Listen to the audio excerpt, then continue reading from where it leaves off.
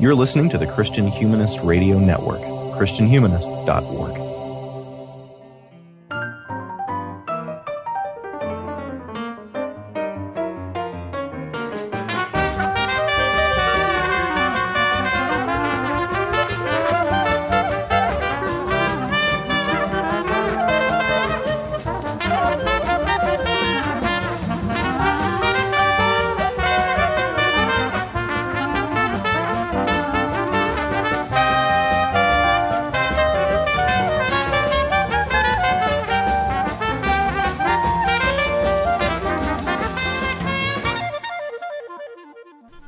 Hello, and welcome to Complementarianish number 2, which we are calling In Defense of Martha. If you are a new listener of Complementarianish and have migrated over from the Christian Feminist podcast, welcome. We're looking forward to delving into another great discussion tonight, and with me, as before, are Sarah Klooster and Alexis Neal, and we're going to go around the horn and introduce ourselves for any new listeners, starting with Alexis. Hello, I'm Alexis Neal. I am currently living in southern Missouri with my husband, Coyle Neal, of the City of Man podcast, the political podcast in the Christian Humanist Radio Network, and our two sons. And I spend most of my time home with the boys, but I do also teach part-time as an adjunct at Southwest Baptist University in a couple different departments, just anything related to the law. And that is also where my husband works full-time on the faculty as well. But most of the time I'm at home with a 2-year-old and a 4-year-old. So that tends to shape my perspective. And so I apologize if I have mommy brain and or can't think of any words longer than 2 syllables. Thanks. Sarah, how about you?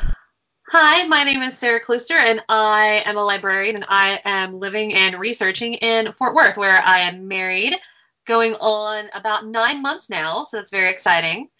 And my husband is here completing his PhD at TCU in history, and I have increasingly become a complementarian in my 9 months of marriage, and so I am very excited for our topic today in defense of Martha, because I have many hot takes. Awesome. I am Katie Grubbs, and I live in Houston, Texas, with my husband David Grubbs of the Christian 4 Children. I spend most of my time taking care of my kids, but I also am an adjunct professor of English at Houston Baptist University, teaching English online, and I also teach Bible study in our church. And I wanted to talk about this passage today because I heard a sermon on it that made me frustrated and kind of taken things that I've heard said about my life.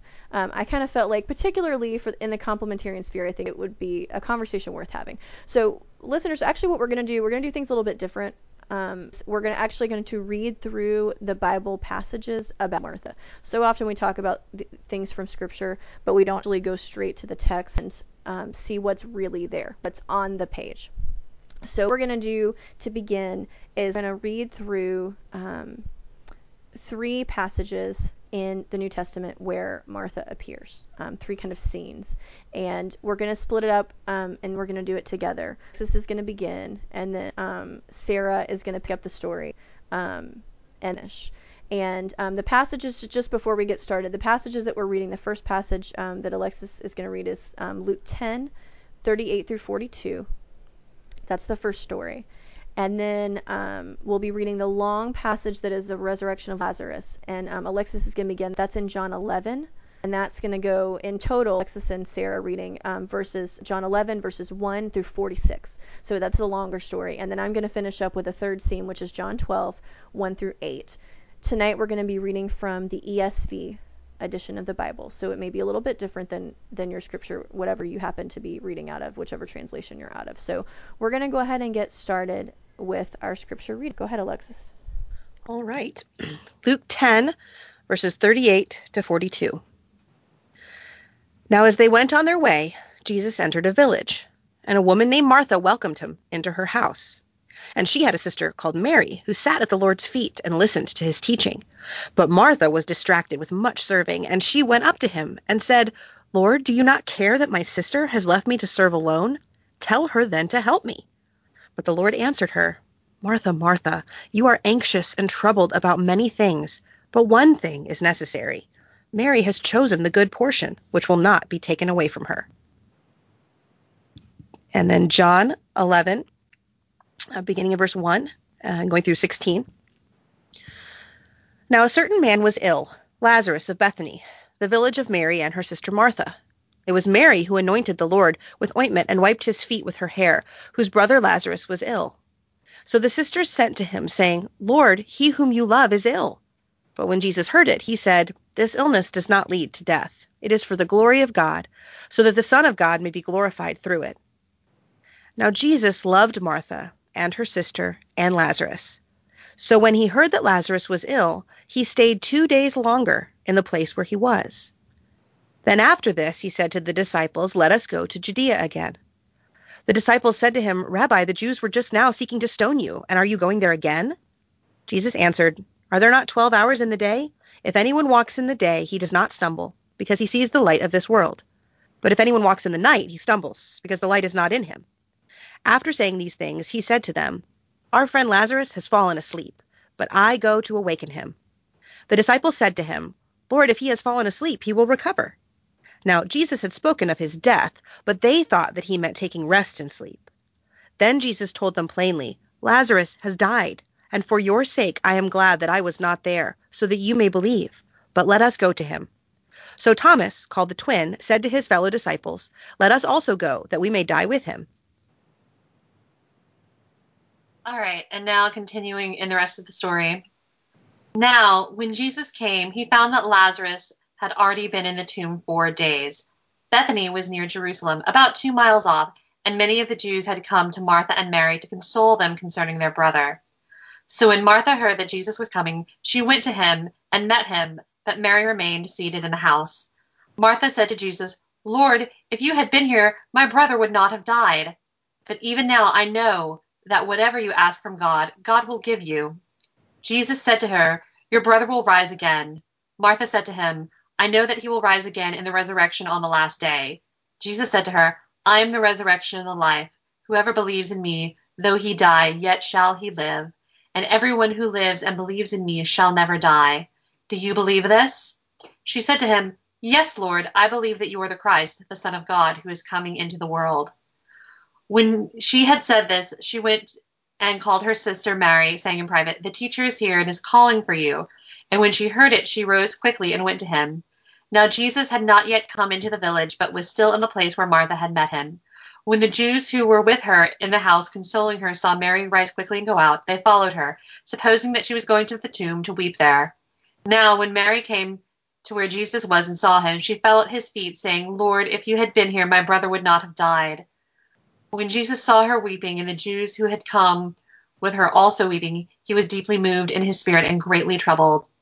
And he said, Where have you laid him? They said to him, Lord, come and see. Jesus wept. So the Jews said, See how he loved him. But some of them said, Could not he who opened the eyes of the blind man also have kept this man from dying? Then Jesus was deeply moved again, came to the tomb. It was a cave, and a stone lay against it. Jesus said, Take away the stone. Martha, the sister of the dead man, said to him, Lord, by this time there will be an odor, for he has been dead 4 days. Jesus said to her, Did I not tell you that if you believe, you would see the glory of God? So they took away the stone, and Jesus lifted his eyes and said, Father, I thank you that you have heard me. I know that you always hear me, but I said this on account of the people standing around, that they may believe that you sent me. When he had said these things, he cried out with a loud voice, Lazarus, come out. The man who had died came out, his hands and feet bound with linen strips, his face wrapped with cloth. Jesus said to them, Unbind him and let him go. Many of the Jews, therefore, who had come with Mary and had seen what he did, believed in him. But some went to the Pharisees and told them what Jesus had done. Okay, and I'm going to tell the last story, which is John 12, 1 through 8. 6 days before the Passover, Jesus therefore came to Bethany, where Lazarus was, whom Jesus had raised from the dead. So they gave a dinner for him there, and Lazarus was one of those reclining with him at table. Mary therefore took a pound of expensive ointment made from pure nard, and anointed Jesus, and wiped his feet with her hair. The house was filled with the fragrance of the perfume. Iscariot, one of the disciples, he was about to betray him, said, "Why was this ointment not sold for 300 denarii and given to the poor?" He said this not because he cared about the poor, but because he was a thief, and having charge of the money bag, he helped himself to what was put into it. Jesus said, "Leave her alone, so that she may keep it for the day of my burial. For the poor you always have with you, but you do not always have me." Okay, so that's kind of the three appearances of Martha and also Mary in the text. And so what we're kind of going to do now is just go into a little bit of our personal reactions to the text. So that's our first tonight, is now that we've read through the text, let's talk for a little bit about either how we've responded to reading these texts this week, like rereading them for the podcast, or, how you may have responded to the story in the past of Martha. Sarah, would you like to go first? I would always like to go first, Katie. That's one of my spiritual gifts, is the ability to take charge. I'm very much a Martha that way. So I have heard numerous sermons preached over this in my life, growing up as a Southern Baptist. And it wasn't until I was really an adult and I had to be in charge of things at church, and I was in charge of volunteering or bringing things for class or arranging, Christmas parties and trying to get people to help, that I was like, Martha really got a bum rap in all of these sermons that I've heard, because frequently, there's always in these sermons this kind of this glorification of Mary, and that, she's in there, she's listening to Christ. She's not burdened by the small details of like preparing food so people don't starve and all this kind of stuff. And I remember one in particular that really focused on the fact of like that she used this perfume, and that this would have been a perfect, and the sermon and the preacher talked about, well, this was clearly very expensive, and this might have been part of her dowry, but that didn't matter to her. She loved Christ so much that she was, it was really that almost like a Cain and Abel comparison is how I've heard it in the past. That, Mary is here bringing the first fruits of what she has and all of this and putting her attention on Christ, and Martha, is just Cain, apparently running around trying to make sure that people are fed. And that's not where our attention needs to be. And as I've grown older and I have been the person in charge of trying to get other people to help, to make things work, to make sure that people have food, I've become much, much more sympathetic towards Martha and how she is traditionally portrayed. Alexis, how about you? Well, the Martha stories have always made me feel a little conflicted and dissatisfied. It is very similar to the way that I feel when I read about the older brother in the parable of the prodigal son, or when I read about the workers who started working in the morning and got paid the same as the workers who came in at the end of the day.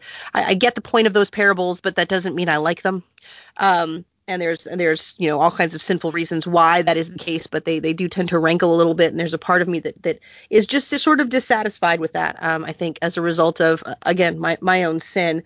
So I get that Mary's was the better part. She has chosen the better part. But like Sarah said, I tend to be somewhat prosaic and practical, and my response is always, what, so nobody makes dinner?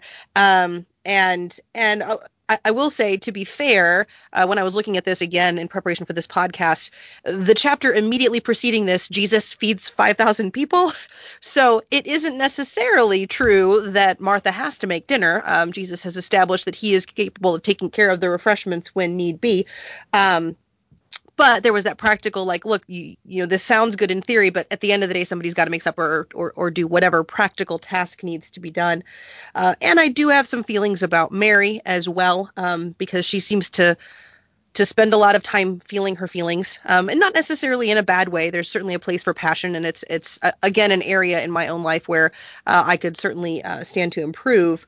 But to harken back to a previous episode of Christian Feminist Podcast, the Marilla in me is kind of prickly at the Anne in Mary. For those of you who are familiar with Anne of Green Gables, there is that practical.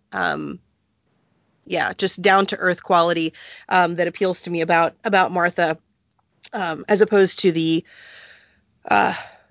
more emotionally attuned and passionate or visibly passionate Mary. So, and again, I think that part of it depends on how you interpret that initial reprimand that Martha receives. And I think I'd always interpreted it as, Martha, you should be doing what Mary is doing. And I had questions about that. But honestly, looking at this in preparation for this podcast, and then also looking at a couple commentaries, I was a little surprised to find that that's actually not the most common interpretation of the reprimand to Martha, which we can talk about in a minute. But it is not necessarily the case that the reprimand that she receives is that she should also be sitting and listening like her sister. Yeah, I suppose also, another, valid interpretation just based on the words on the page is that he's not chastising Martha for not doing the same thing. He's saying, don't bother Mary. Like, because she says, why shouldn't I be doing what I'm doing? Yes. Right? Yes, true. And because I think often the application given in church is Martha should have been like Mary. Not Martha shouldn't hassle Mary, which Jesus seems to be saying, don't hassle her. Well, and that's but, particularly yeah, true given, as you read in chapter 12, after everything else that happens, Martha's serving again.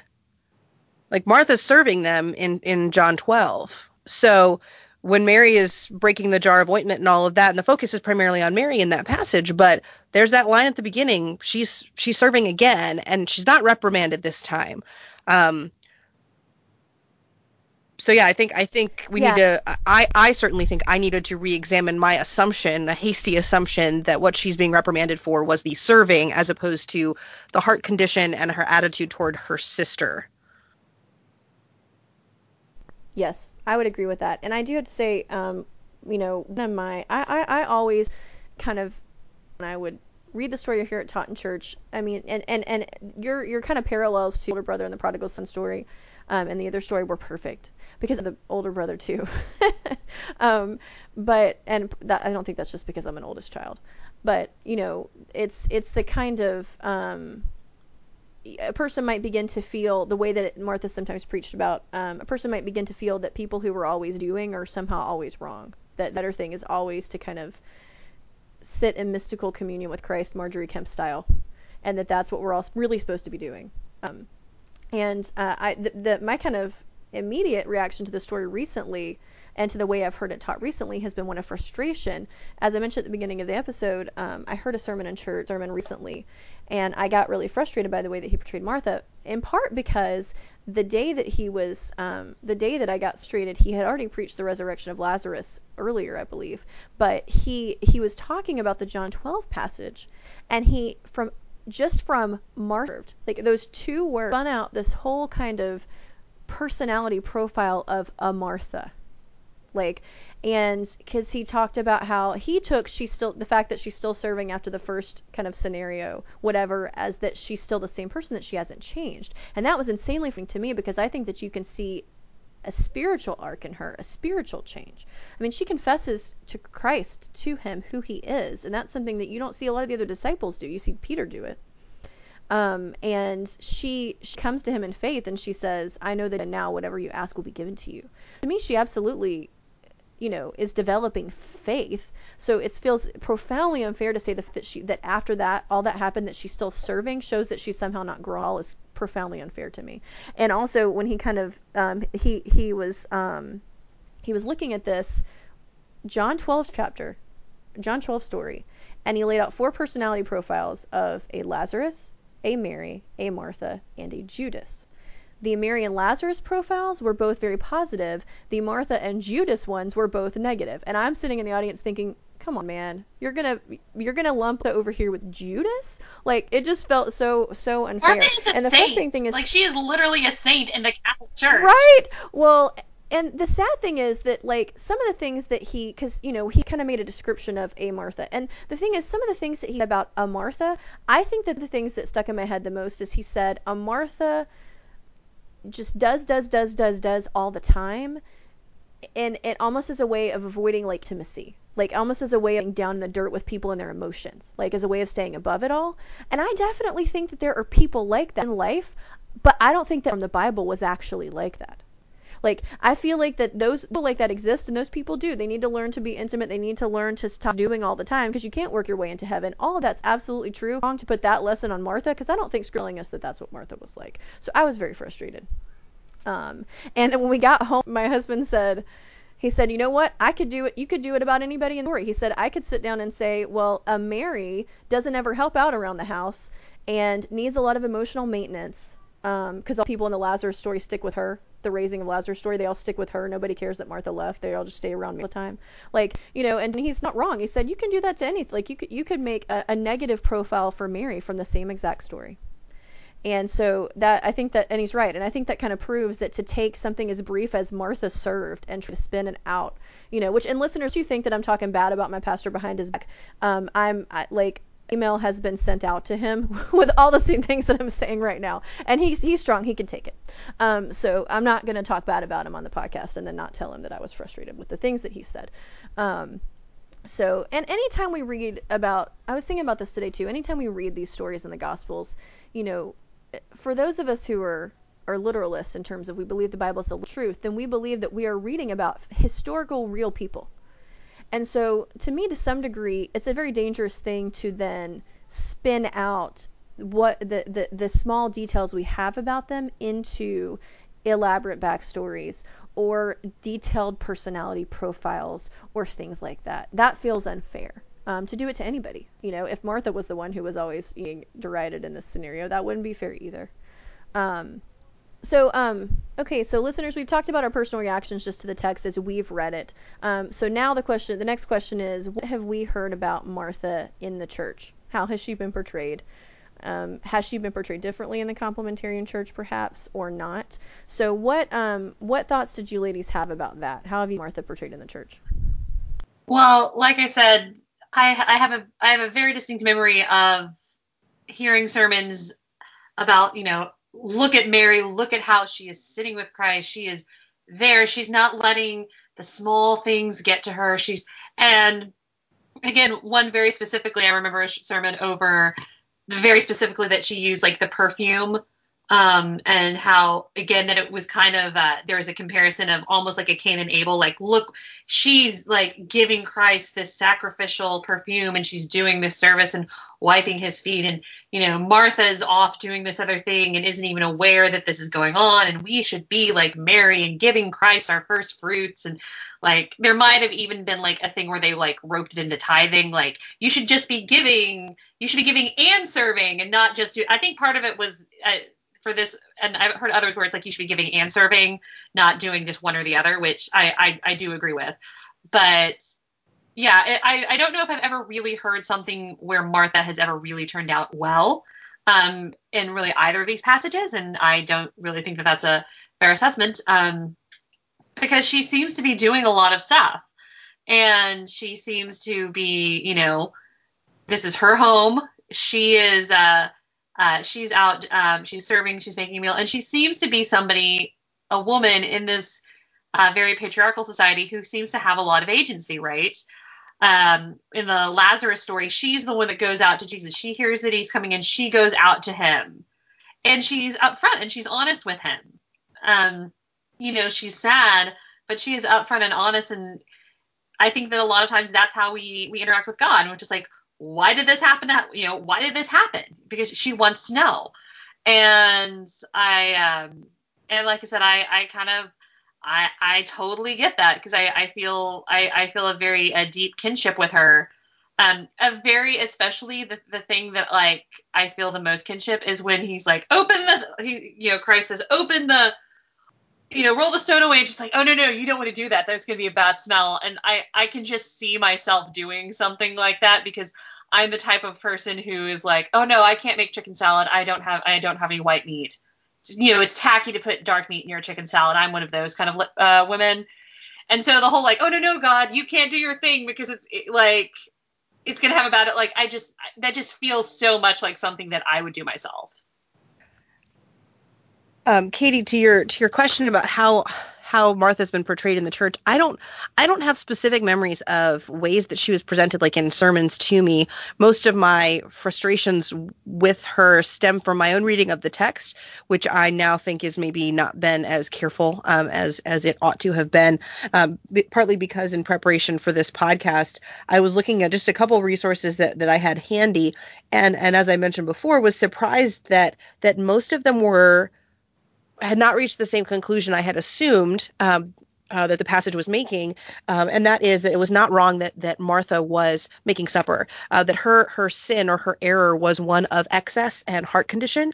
So, for example, Matthew Henry focuses a lot on the words that she is cumbered about many things or much serving. And so focuses on sort of twofold. One is on the many and the much. So the idea being that she is trying to serve to excess, maybe overly concerned about the degree of what she's offering, trying to be more lavish or caring more about what kind of meat is in the chicken salad, that kind of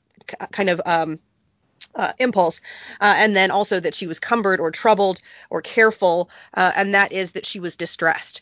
And what that made me think of, and then that was something that popped up in Matthew Henry. It popped up in Calvin, John Calvin in his writings on this passage, and then also in Ryle's expository thoughts on the book of Luke, all sort of made that similar point. And it reminded me of a piece that I'd read, and we can put this in the show notes, that was on the Gospel Coalition, that was written by Jen Wilkin, who I love, that was on why hospitality beats entertaining.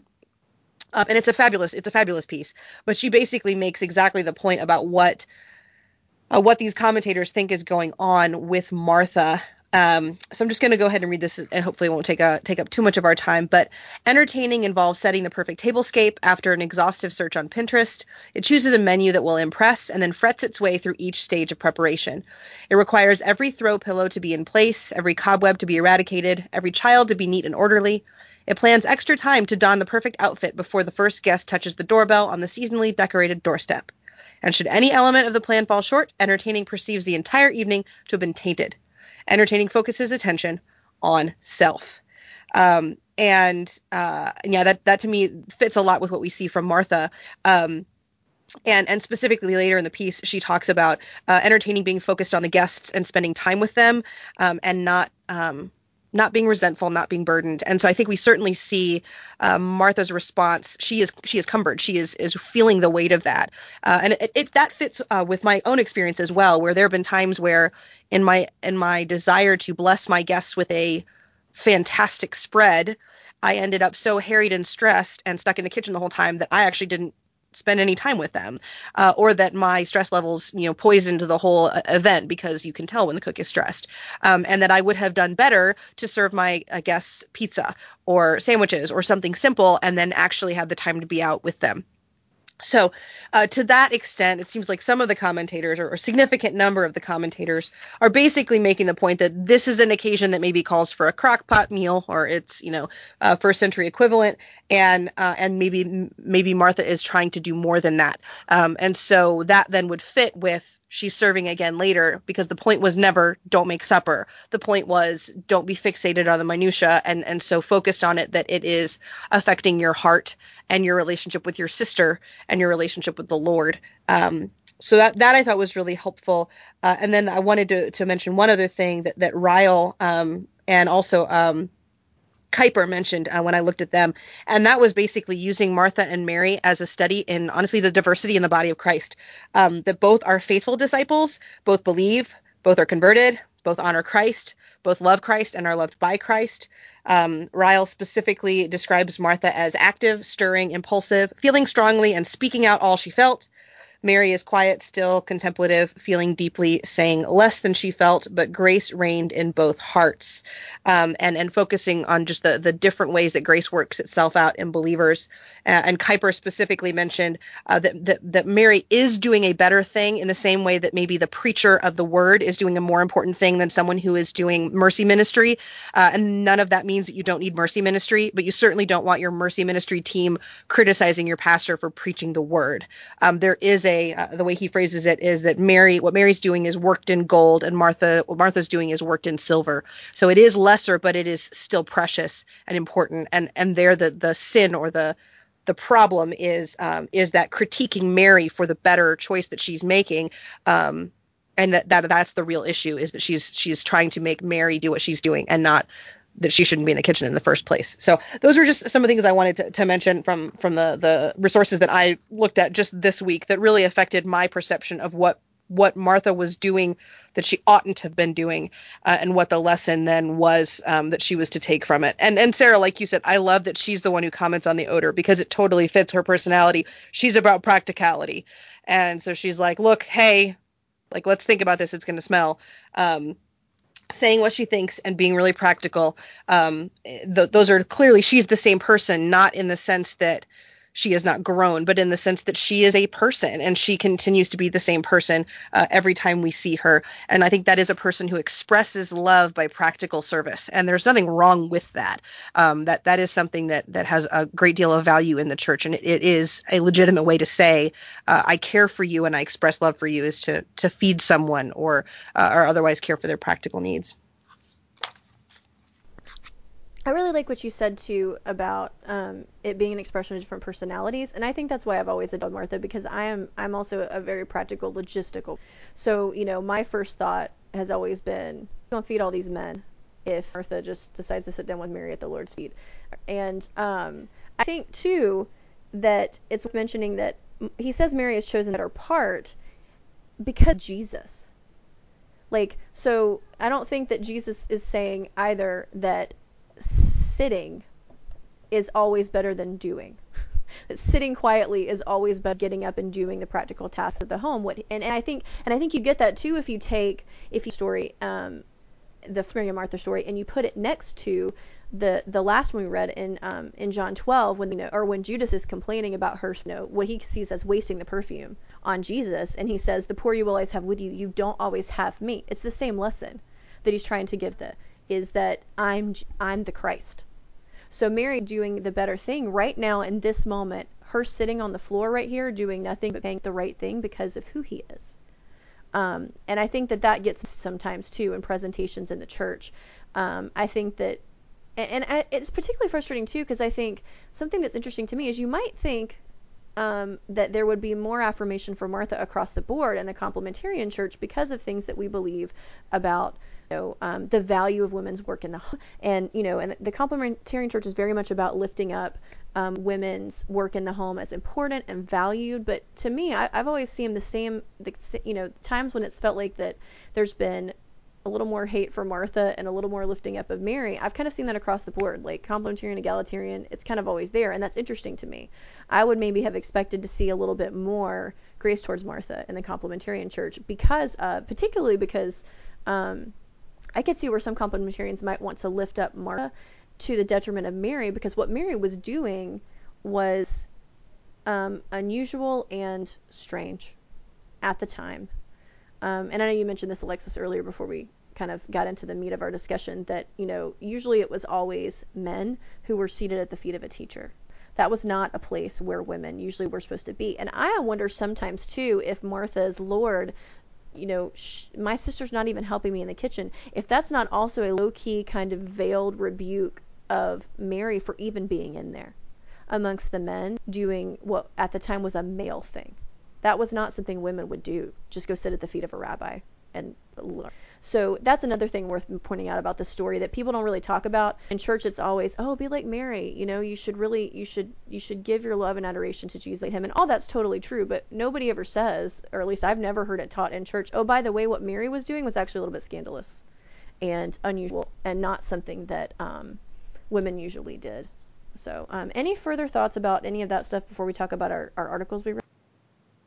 Go for it.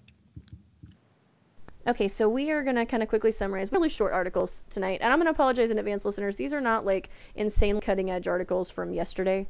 One of them is from 2014. I think the other one's from 2017, so that one's a little more recent. But I chose them because both of them are working with the theme of defending Martha.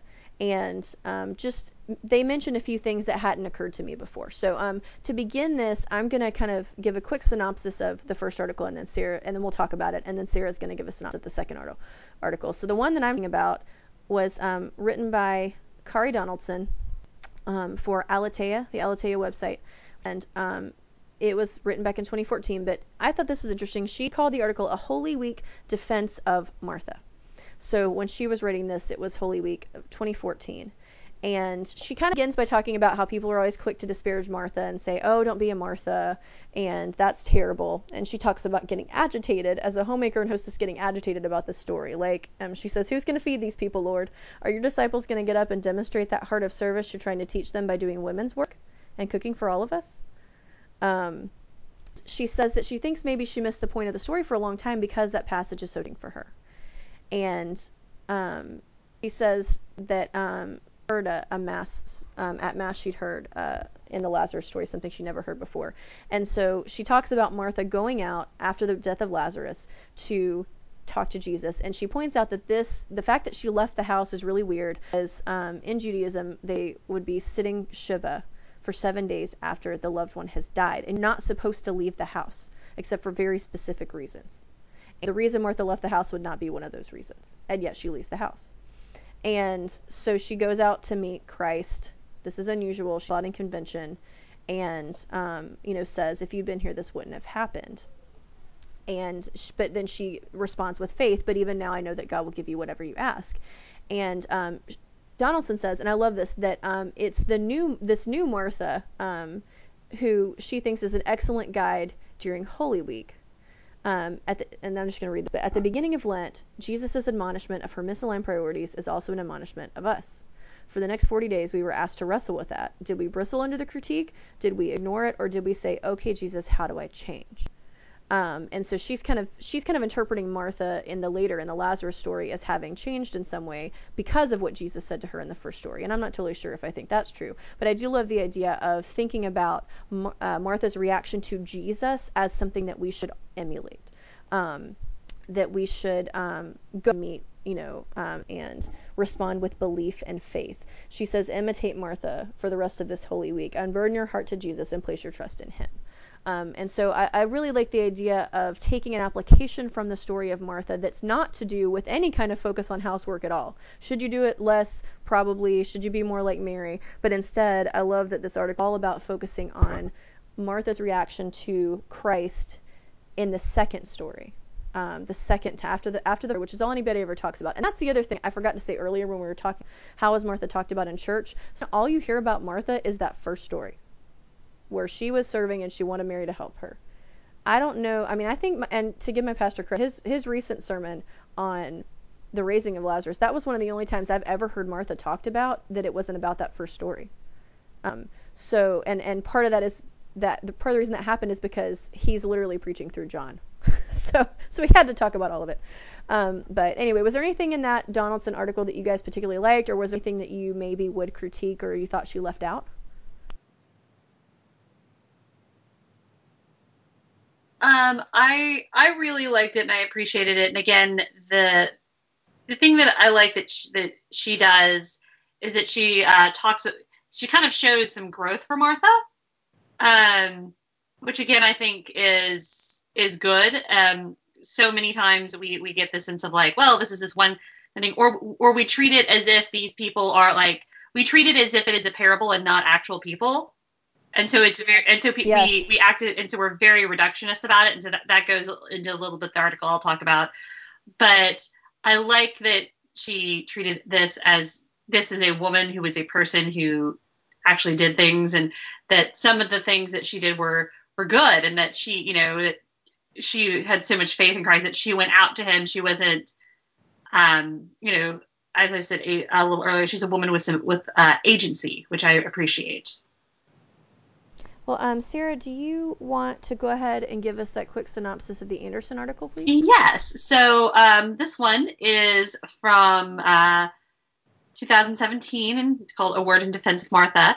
And what the author is talking about is that, again, he brings up the Mary and Martha story and talks about, again, how Martha gets a bad rap. And he mentions actually a book that I used to own by Joanna Weaver called Having a Mary Heart in a Martha World. And it was a Bible study. And basically the idea was how to be more like Mary when your life requires you to be more like Martha. And if memory serves, I haven't really looked at this in literally probably a decade. So I was in my early 20s when I read it. But I remember being, I remember that particular one being pretty good, but not necessarily world shaking. But one of the things he kind of spins off of that and talks about, that again, we have this tendency to talk about Mary and Martha as if they are a parable and not real people. And so he mentions very specifically that, we hold Martha up like this as if, this is the one time we see her chastised by Christ. But that would be the same as saying, like, well, the only thing we know about Peter is that he denied Christ 3 times. And not that he was the rock in which Christ is going to build his church, that he was the first pope, and all these other things. And what he does is he actually really draws the distinction that Martha is that Christ just interacts with them very differently depending on what their needs are. And so for Martha, that he interacts with her and he appeals to her intellect by asking, do you believe?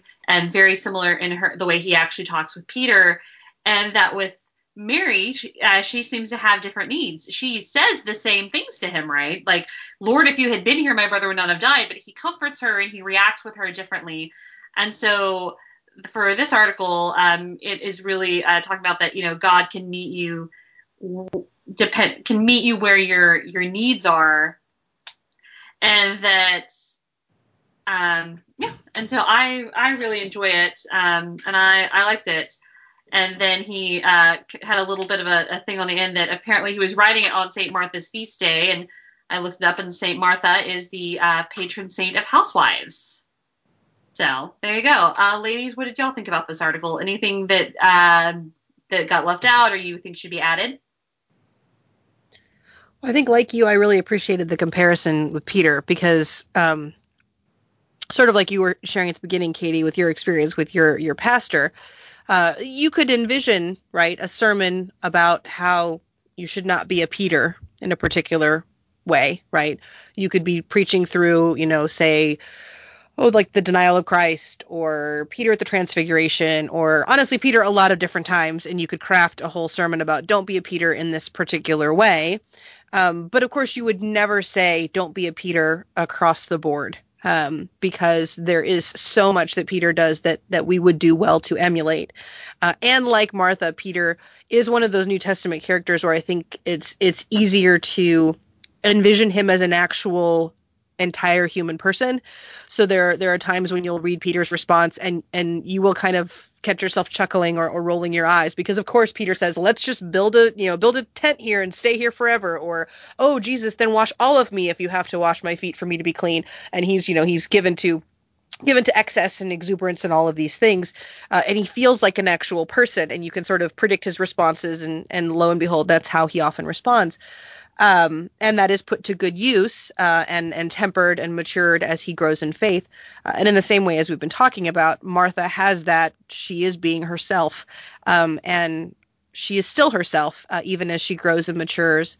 But she feels like an actual whole person, which is nice and refreshing, particularly as a female character. And as we've also talked about, a female character who in many ways we identify with.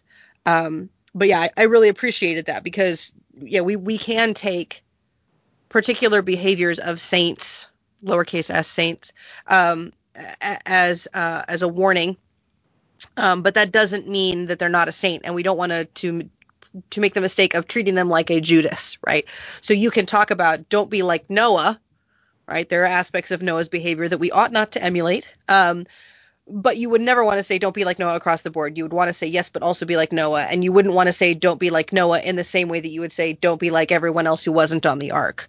And so that we have those stories of weakness and frailty, and as these pieces are pointing out, as a model of repentance, which is really helpful. So I really appreciated that comparison. Obviously, Martha is not, as prevalent or as significant in the stories as Peter is, but yeah, she is someone who appears multiple times, and we don't want to let one anecdote about her color our entire perspective on her, when we have other examples of behavior that don't fit that more narrow narrative.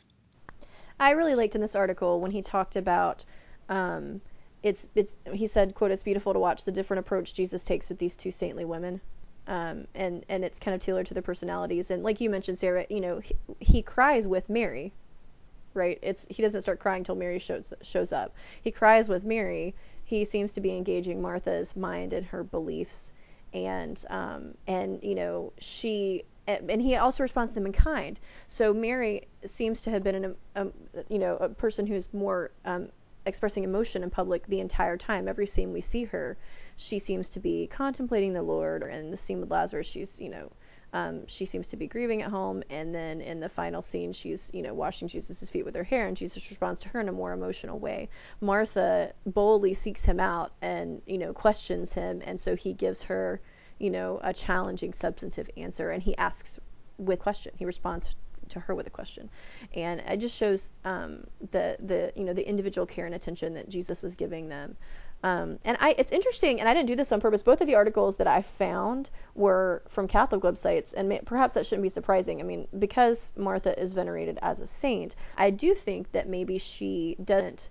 I do think that she is, given more honor in the Catholic realm than she is given in the Protestant Church, generally speaking, and probably that's because she's considered a saint. So I liked what he said at the end. Like you said, Sarah, he was writing on St. Martha's feast day, but he said, personally, I'll be picking some mundane task of mowing the lawn or doing the dishes, and we'll offer it up as a prayer to St. Martha for her intercession, that I might come to know and love Christ as deeply as her words and actions give testimony. And I thought that was wonderful. I'm not, intercessorily praying to saints, but I liked the idea that, again, that you would emulate Martha's spiritual response to Christ, that would be the takeaway from the story. Well, we've kind of worked our way through the Bible text. We've worked our way through some articles. So we're going to kind of wind things down now with tonight's final question. And tonight's final question is one more personal question, which is, are you a Martha? Why or why not? And if you do consider yourself a Martha, how do you feel about that conclusion given our discussion tonight? Would you like to start, Alexis? Sure. I am 150% a Martha. As we've sort of all talked about here, I tend to be practical. I don't tend to be emotive. I tend to say what I'm thinking, and I tend to maybe not always be as gracious about other people in my thoughts and then the resulting words about them. So if I thought that my sister wasn't helping when she should have, I would probably make that known. So yes, yes, yes, and yes across the board.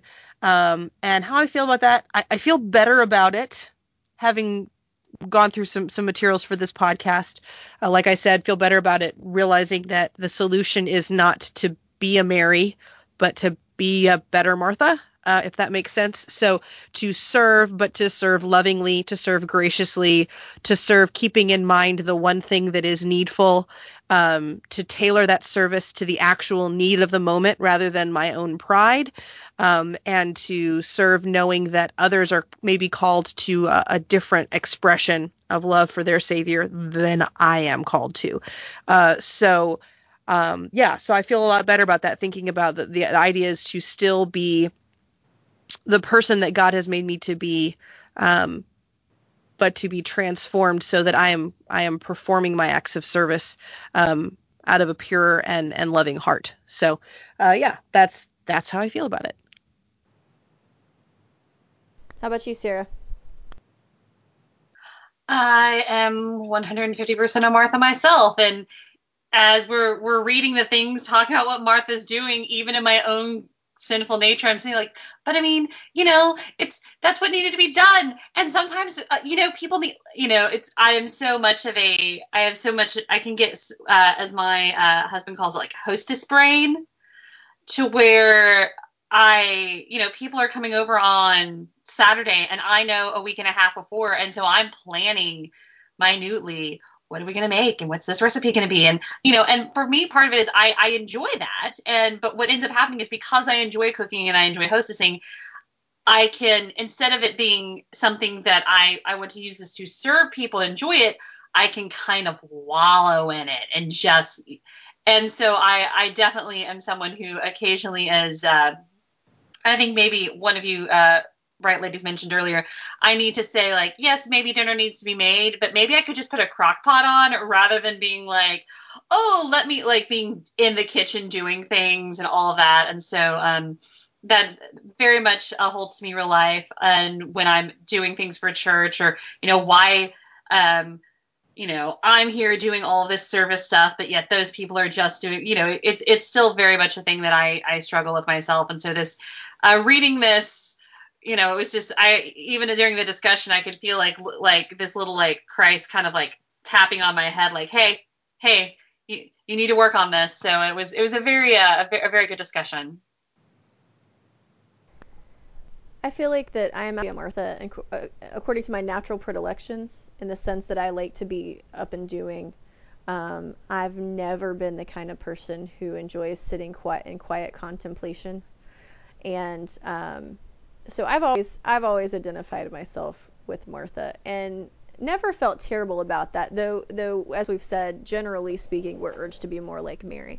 But I think that, as a result of preparing for this discussion and kind of and reading all the biblical texts again and thinking it through, I think that perhaps what I should do is definitely not bash myself, not blame myself for being more of a Martha in terms of wanting to be up and doing.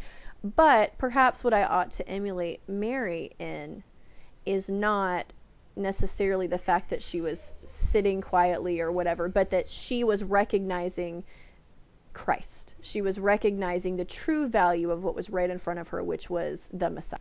And so I think, we mentioned earlier, I think you said it, Alexis, about, being a, Martha in a different way, or, being a better Martha, not turning into Mary, but being a better version of herself. And I think that you can absolutely have a Martha personality in the things you like to do, but still have that focus on the primacy of Christ. And I think that Martha has that in the second story. When she shows up and says, if you'd been here, my brother wouldn't have died, but I know that you could fix it.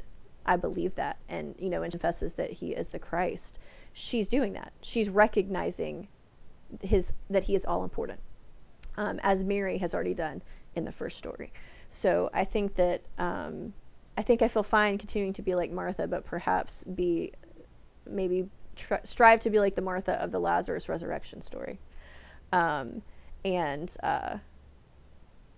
think it's been a rewarding experience, kind of taking a deep dive into this idea, and so often, it's working. Mary and Martha's happening on a level even of just kids' Sunday school stories, right? So it's always great to think through that, these were real adult human people with multifaceted personalities a long time ago, and we just have a little tiny slice of their life. There's so much we still don't know about them. Why was it Martha's house? What happened to their parents? Why wasn't it called Lazarus's house?